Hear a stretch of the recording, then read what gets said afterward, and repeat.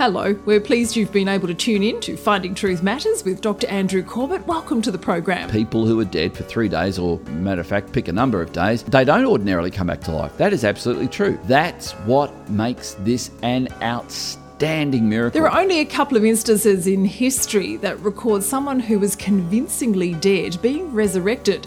Certainly isn't the kind of thing that happens often or by accident. One of the most notable events was the resurrection of Jesus, having been dead and in the tomb 3 days. Not only is this the greatest of the wondrous signs described by John in his New Testament book, it's the very foundation upon which Christianity is built. I invite you to stay tuned as Dr. Corbett explores the resurrection and Christ's triumph. We come now to what might be the climax of John's Gospel. We've already seen that John starts out by telling us that he's writing this Gospel because he wants to bring people to faith in Christ. He wants them to, here's the key word, believe. And John isn't just seeking to emotionally register with people, although there's plenty to be emotionally drawn to Christ about in John's epistle. He doesn't just want to socially persuade you, just because there's a lot of people who have put their faith and trust in Christ. His means of having his readers come to believe that Jesus Christ was who he said he was is based on what he calls evidence. He wants to give good reasons for believing that Jesus Christ was who he claimed to be and who the apostles would go on to claim he really was. Now, this is in contradiction to some progressive Christian leaders, and when we use the word progressive, we're using as they intend it to be used. They use this word very deliberately, where they say Christianity began very primitively, but now we have progressed to have higher knowledge. We understand that the ancients had this very supernatural way of looking at the world, but now we're more scientifically enlightened. We have progressed to see that miracles don't really happen. Supernatural doesn't really happen. The reason the wind blows is purely based on science, not because God or the gods have, done something to orchestrate or manipulate weather patterns and so on. And they claim that they have now progressed. They have, in another word, liberated Scripture. So they're often called theological liberals because they've freed up Scripture away from all the mythological nonsense. Now, in some respects, I recently heard a young progressive liberal Christian leader say, but he still holds to the myths. He just doesn't believe they're true, but he believes they have some value in informing us about how we should be kind to others and how we should relate to people. But perhaps more dangerously, he said Jesus Christ was really just an ordinary man, and John in particular has portrayed him as God in the flesh, but he never really was. In fact, he went on to say Jesus Christ was a sinner just like us who discovered that God was within him, and he tapped into that. Now, I think what we're about to look at in what I'm calling Christ's triumph, I want to show you that Christ has triumphed all the powers of this world to give him the right, the authority to be believed.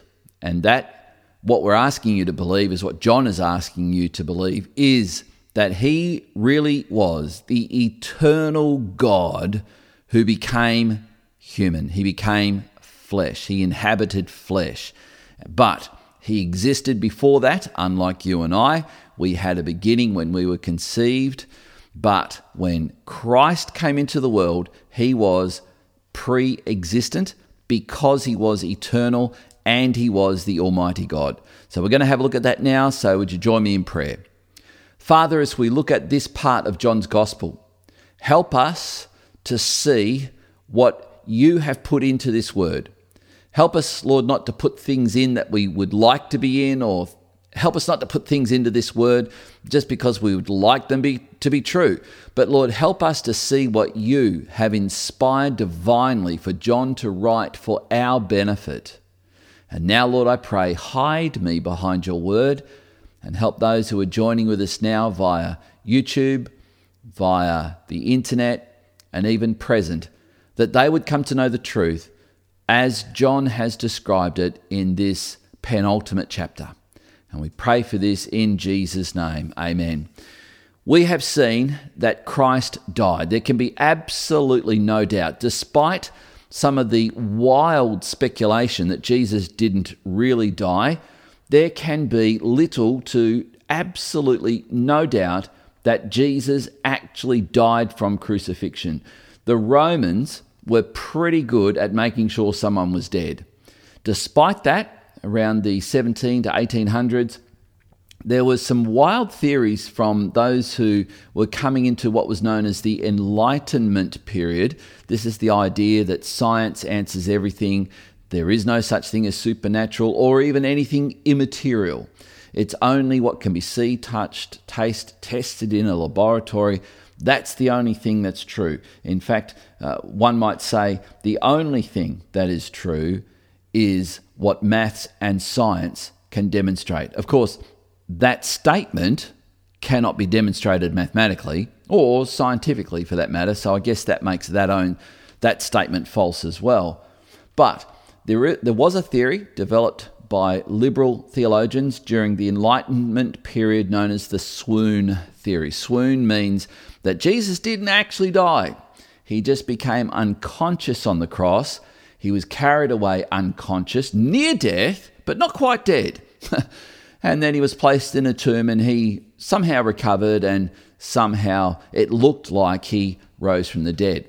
There's a lot we could say about that, apart from the fact that he received a spear wound through his lung and heart, where blood and, John describes it as water, flowed out. That is a terminal wound. That is a fatal wound. And also those who were there who saw it, including the apostles, the disciples, their despair after Christ was crucified shows that they weren't in on some conspiracy or some fraudulent activity that Christ would be beaten within an inch of his life and laid in a tomb, and then they would pretend that he rose from the dead. No, their despair was because they saw him executed. They knew that Jesus from Nazareth had actually been killed. So here's the thing though, the Apostle Paul goes on and says, if Christ wasn't actually raised from the dead, like if he didn't actually die and he didn't actually physically rise from the dead, then Christianity is a fraud. And then what we have here is, if you're going to believe that, then you've got some questions you have to be able to answer. If this was a sophisticated, fraudulent account by the early Christians who were making it up, they were inventing Christianity on the run, so to speak, they would never have had the first announcers of Christ's resurrection as women. The testimony of women in the Jewish world was not permitted in a court of law. That's how lowly the testimony of women was considered to be. But in the Gospels, Matthew, Mark, Luke, John, they all describe the same thing, that it was women who went to the tomb early in the morning to put some spices on the body and so on.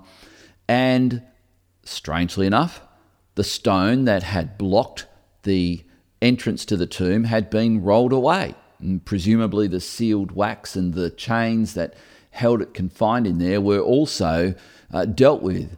And so what we have here is the testimony of women. If you're going to make it up, you'd never do that. You would never do that unless, of course, that was true. So what we have is, in the New Testament, we have the resurrection of Jesus Christ, the physical resurrection of Jesus Christ, as the bedrock, the foundation for the truthfulness of Christianity. In fact, if you can prove that Jesus Christ did not physically rise from the dead within 3 Jewish days, 3 days as a Jew in the ancient times would have accounted for them, which is just part of a day, then Christianity completely crumbles. If you can prove that Jesus Christ did not physically rise from the dead, as many have tried to do, Christianity, you would prove it to be absolutely false. Now, some might say, well, we know it has to be false because people who are dead for 3 days do not come back to life. And that is absolutely true. People who are dead for 3 days, or matter of fact, pick a number of days, they don't ordinarily come back to life. That is absolutely true. That's what makes this an outstanding miracle.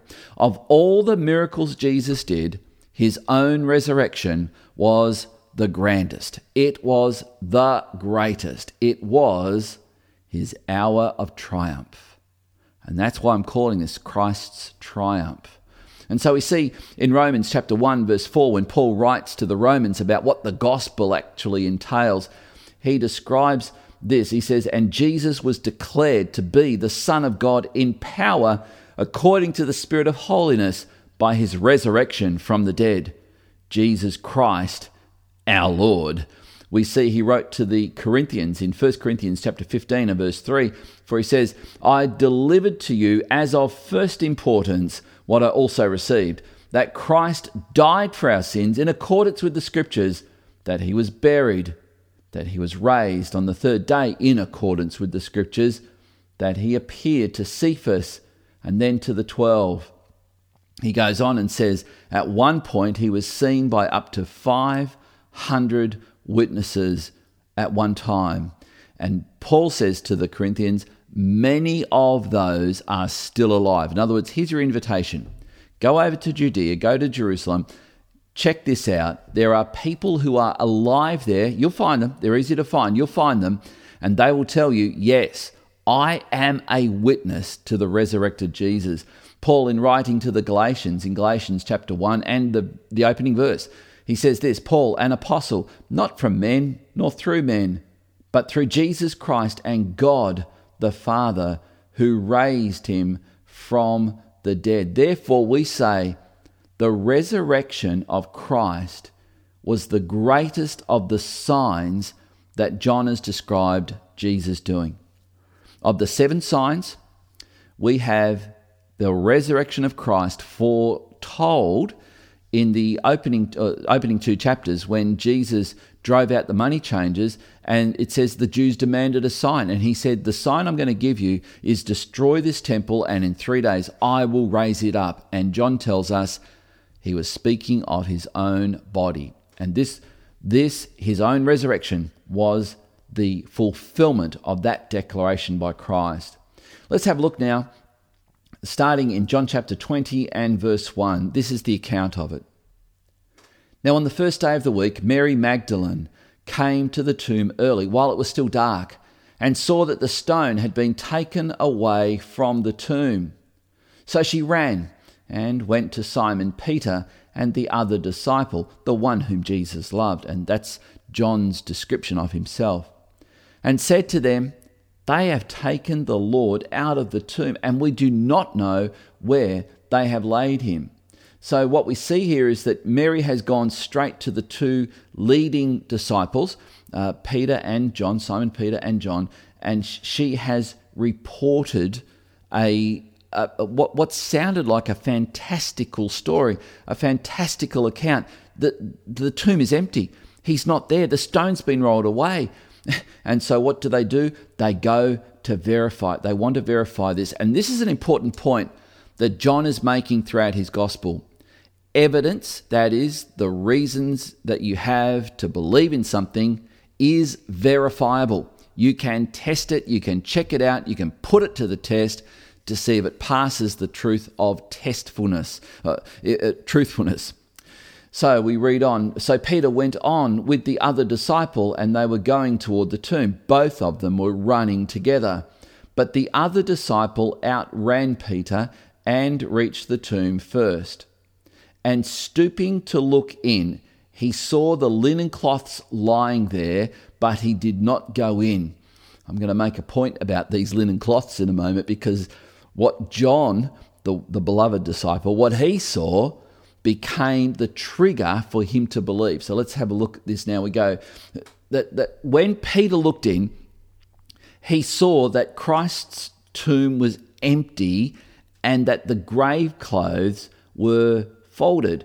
Now, if you're a body snatcher, someone who's come to steal the body, you're not going to take the time to do that. So there's a little clue here that what Peter and John saw when they looked in the empty tomb revealed that Christ's body had not been stolen. Now, this was one of the claims that when the soldiers came back who saw the angels come, they saw the stone rolled away by these glorious angels, they freaked out, ran and went and told the religious leaders what had happened. And they came up with this story. Yes, okay, so this is what we want you to do. We want you to tell people that the disciples came and stole him away. That was the claim. So Peter and John have now seen something that tells them no one's stolen him. This is not the way body snatchers treat a tomb. So it says, then Simon Peter came, following him, went into the tomb. He saw the linen cloths lying there and the face cloth which had been on Jesus' head, not lying with the linen cloths, but folded up in a place by itself. So you can't imagine that people in a hurry to rob a tomb would actually take the time to take the grave clothes off the corpse and then fold them up neatly and put them in place. That's just such an odd scene. But it was something that shows really the folded grave clothes. So when Christ was resurrected, when he was raised from the dead, he took that the cloths that had been put on him, the shroud that had been put around his head, and the shroud that had been put around put under and over his body, and he folded them up. This shows that whatever was happening in this tomb, it demonstrated great peace, great composure, and probably, this is, me being speculative now, I'm just going to take a guess, that when John saw that, John, who we know was the closest of the disciples to Jesus, when they probably traveled somewhere, he would have noticed Jesus do something odd like this, fold up his bedclothes. Now, someone has said, why did Jesus fold up his bedclothes? Well, was it that he was a neat freak? Possibly. Someone has suggested it's because he had a mother. In which case, young men, here's a lesson for you. Listen to your mother. Get your clothes off the bedroom floor, fold them up like Jesus used to do. Now, I'm not sure if that's going to carry any weight with young men listening now, but it's worth noting that this is what they saw. So, in addition to the evidence of the empty tomb, now remember, they've looked in the empty tomb. There was nothing there but the grave clothes folded. So that's the shroud and then the cloth that went around their head. They saw that just simply folded. Oh, quite an amazing scene. But in addition, they could actually look in the tomb. That's the first, like the large stone. Who knows how many ton it would have weighed when it was rolled across the entrance. Probably sealed in some fashion, maybe with wax, maybe with chains. It wasn't there. Like, it was gone. And they knew that the women had no physical capacity to do that. It goes on, verse 8. Then the other disciple who had reached the tomb first, he also went in. So now we know Peter got there just after John. They've looked in, but now John has gone in. He went in. He saw and believed. And I'm thinking about this going, well, he saw the grave clothes. And it says he saw and believed. So chances are this was something that was like a signal. It was like something that, that's what Jesus used to do. So they know it wasn't something that people who had never traveled with Jesus would have known Jesus had done. But this is something John knew Jesus did. For as yet they did not understand the scripture that he must rise from the dead. So what we have here is these apostles, these disciples are not being presented as heroes. They're actually skeptical. That the evidence of Christ's resurrection bewildered them. And this is despite Jesus having told them over and over and over that this is what would happen. So what John saw when he saw the grave clothes in that empty tomb, I'm stressing empty tomb. It's not like there was any place to hide the body. It was either there or it was nowhere. And what John saw was enough to convince him that Christ had actually risen from the dead. So then we have the disciples returning to their home. Chapter 20, verse 10. Now at this point, Mary is still standing in the garden with Simon Peter and John, who have now returned to Jerusalem, possibly to advise the other apostles, this is what's happened. But Mary's still there. She's stunned. She hasn't actually walked into the tomb. She just saw the stone rolled away and reported back in her excitement to Simon Peter and John. But now she looks into the tomb and she sees something. So let's have a look now. This is John chapter 20, verse 11. But Mary stood weeping outside the tomb, and as she wept, she stooped to look into the tomb. Now, I just want to remind you, Peter and John had gone into the tomb. They'd looked in the tomb, gone into the tomb, saw the grave clothes folded and so on.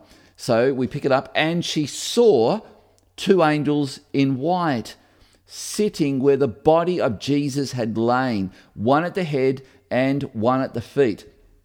They said to her, "Woman, why are you weeping?" She said to them, "They have taken away my Lord, and I do not know where they have laid him." So Mary's failure to recognize the resurrected Jesus, whom she's about to encounter, testifies to something that must have happened when he was resurrected from the dead. So this is happening inside the tomb. She's asking these men, maybe it's only later that she realized they must have been angels. But then something happens. In verse 14, we read this: having said this, she turned around and saw Jesus standing, but she did not know that it was Jesus. Jesus said to her, "Woman, why are you weeping? Whom are you seeking?" Supposing him to be the gardener, she said to him, "Sir, if you have carried him away, tell me where you have laid him, and I will take him away." Jesus said to her, "Mary." She turned and said to him in Aramaic, "Rabboni," which means teacher. Jesus said to her, "Do not cling to me, for I have not yet ascended to the Father, but go to my brothers and say to them, I am ascending to my Father and your Father, to my God and to your God." Wow. What we see here are a couple of things. Firstly, she didn't recognize Jesus. She turned around, she saw him, and she continues the conversation. But then Jesus says something to her that meant something to her, in the same way that when John saw the grave cloths folded neatly, that meant something to him. And what Jesus said to her was, "Mary," with a tone that she knew that's the tone of Jesus. And now, having said to her, she's embraced him, she's hugging him. "Do not cling to me, for I've not yet ascended to my Father." And this tells us two things. Firstly, when Christ was resurrected from the dead, the beatings, the whipping, the scourgings, the abuse, the physical abuse that he suffered from the whippings and the abuse of the Roman soldiers was completely restored. He was restored physically. You can imagine the shock of having seen Christ on the cross in a brutalized, crucified man. And now he's restored. Physically, his body has been restored. And he tells her, "My work is not yet complete. I'm only going to be here for a little while, because I am going to return to my Father." Christ's work of redemption was to include not just his resurrection, but his appearance after his resurrection. And we know, according to what the Apostle Paul wrote in 1 Corinthians 15, that he appeared to James and presumably Jude, the two half-brothers of Christ who wrote epistles, as well as to each of his disciples. And Paul tells us at least 500 other eyewitnesses at one point. We read in verse 18, "Mary Magdalene went and announced to the disciples, I have seen the Lord, and he had said these things to her." Now, Christ is about to appear to his disciples without going through an entrance. This is amazing. The door was locked, we're going to read. This is verse 19. On the evening of that day, the first day of the week, that's Sunday, the doors being locked where the disciples were for fear of the Jews, Jesus came and stood among them and said to them, "Peace be with you." When he had said this, he showed them his hands and his side. Then the disciples were glad when they saw the Lord.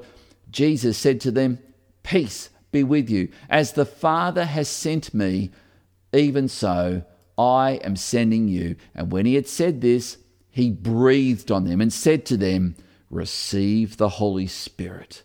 If you forgive the sins of any, they are forgiven them. If you withhold forgiveness from any, it is withheld." That's verses 22 and 23. So what we see here is that Christ gives his apostles, his disciples, a foretaste of Pentecost. It's a pre-Pentecostal foretaste of the Holy Spirit. We also see that Christ gives his disciples a summary of the Great Commission, that is to go and announce the forgiveness of sins through him, through Christ. Now, Thomas wasn't there, and Thomas is going to express his doubts. That's why he has become known as Doubting Thomas. But his doubts was really a demand for evidence so that he could believe. So later on we read John chapter 20, verse 24. Now Thomas, one of the 12, called the twin Didymus, was not with them when Jesus came. So the other disciples said to him, "We have seen the Lord." But he said to them, "Unless I see in his hands the mark of the nails, and place my finger into the mark of the nails, and place my hand into his side, I will never believe." Now, this is one of the themes of John throughout his gospel. He wants to provide evidence, good reasons to believe. So it says this, verse 26. 8 days later, his disciples were inside again, and Thomas was with them. Although the doors were locked, Jesus came and stood among them and said, "Peace be with you." The body that Jesus Christ had when he was resurrected was never again going to be subject to decay or decomposition. Never again. And that body, that very body, would soon ascend to the Father, and he would be glorified. And the Bible tells us that what Christ was the first fruits of the resurrection, and what awaits us is a physical resurrection and glorification as well. Listen to what he said to Thomas. He then said to Thomas, "Put your finger here and see my hands, and put out your hand and place it in my side. Do not disbelieve, but believe." Thomas answered him, "My Lord and my God." So Christ demonstrated his omniscience. He just comes into the room and then he tells Thomas, "Do the very thing that you said in private to these disciples whom I've not spoken to, and I didn't hear you say it, but I know you said it." And that's what Christ offered to Thomas. Christ provided the proof necessary to support the doubts that Thomas had by giving him the truth. And you don't need more faith when you are battling doubts. What you need is the truth. Now, Thomas's response reveals that he was now convinced that not only had Jesus been physically resurrected, but he was God. Verse 29. Jesus said to him, "Have you believed because you have seen me? Blessed are those who have not seen me, yet have believed." So now John is going to reveal the purpose of why he has written his gospel. Verse 30. Now Jesus did many other signs in the presence of the disciples, which are not written in this book. But these things are written so that you may believe that Jesus is the Christ, the Son of God, and that by believing you may have life in his name. And now you can have that life today. And the entire Gospel of John is an example of why Christianity is based on good reasons to believe. So here's the challenge. Having seen the evidence, having heard the evidence, the question that I've got for you is, will you believe? that Jesus Christ is the Lord and Saviour? That's the challenge, because John has given us the proof necessary. And you may feel that you are a million miles away from God, but even as I have shared these things with you, something has been stirring in your heart and in your mind that tells you this could well be true. And I'm here today to tell you it is, and it matters, and the truth of what I have shared with you could change your life for the better. So the question is, will you believe that Jesus Christ is the Lord and that he is Saviour? He's the only option for saving. You may be dogged with guilt and shame. You may be dogged with an emptiness, a frustration that has been nagging at your soul. And I'm here today to tell you, Jesus Christ is the one you're looking for. He is Lord of all. He is your Saviour. You are not a million miles away from God. You are just one prayer away. Join me in prayer now. Father, I pray for all those who have joined with us in listening to this presentation, and I pray that it's not just a presentation, it's not just a Bible study, it's not just a look at what the Word of God says, but Father, it might become life. It might become the very reason that people say yes to Jesus. And Lord, I pray that there would be those who perhaps feel like they are a million miles away from God, and right now you would reach out by your Spirit and touch them where they are at. And may they come to know you richly, deeply, and sweetly. And Father, I pray for all those who have known you, who do know you, that Lord, you would put it in their hearts to make Jesus known. And I pray, Lord, for all of us, that we might know the love of God that John has described Jesus revealing to all people. And that, Father, in knowing the love of God, we might come to know the grace of the Lord Jesus Christ. And in knowing the grace of the Lord Jesus Christ, I pray that we will each receive the experience of fellowship with the Holy Spirit. And I pray for this in Jesus' name. Amen. If you'd like to listen again or you've missed a program, you'll find an archive of all previous episodes on our website, findingtruthmatters.org. For tonight's program, select The Last Gospel, Part 25 from our online store. You can also find the podcast by subscribing to Finding Truth Matters on iTunes, Spotify or SoundCloud. As we've heard tonight, the resurrection of Jesus was discovered and verified by a number of people. There is no doubt that Jesus was resurrected, his body not taken by body snatchers as the Jewish leaders wanted people to believe. Christianity is based on good reasons to believe. More from Dr. Corbett next week. Dr. Corbett is pastor of Legana Christian Church and president of ICI Theological College Australia. Thank you for joining us. We look forward to meeting with you again at the same time next week for another Finding Truth Matters.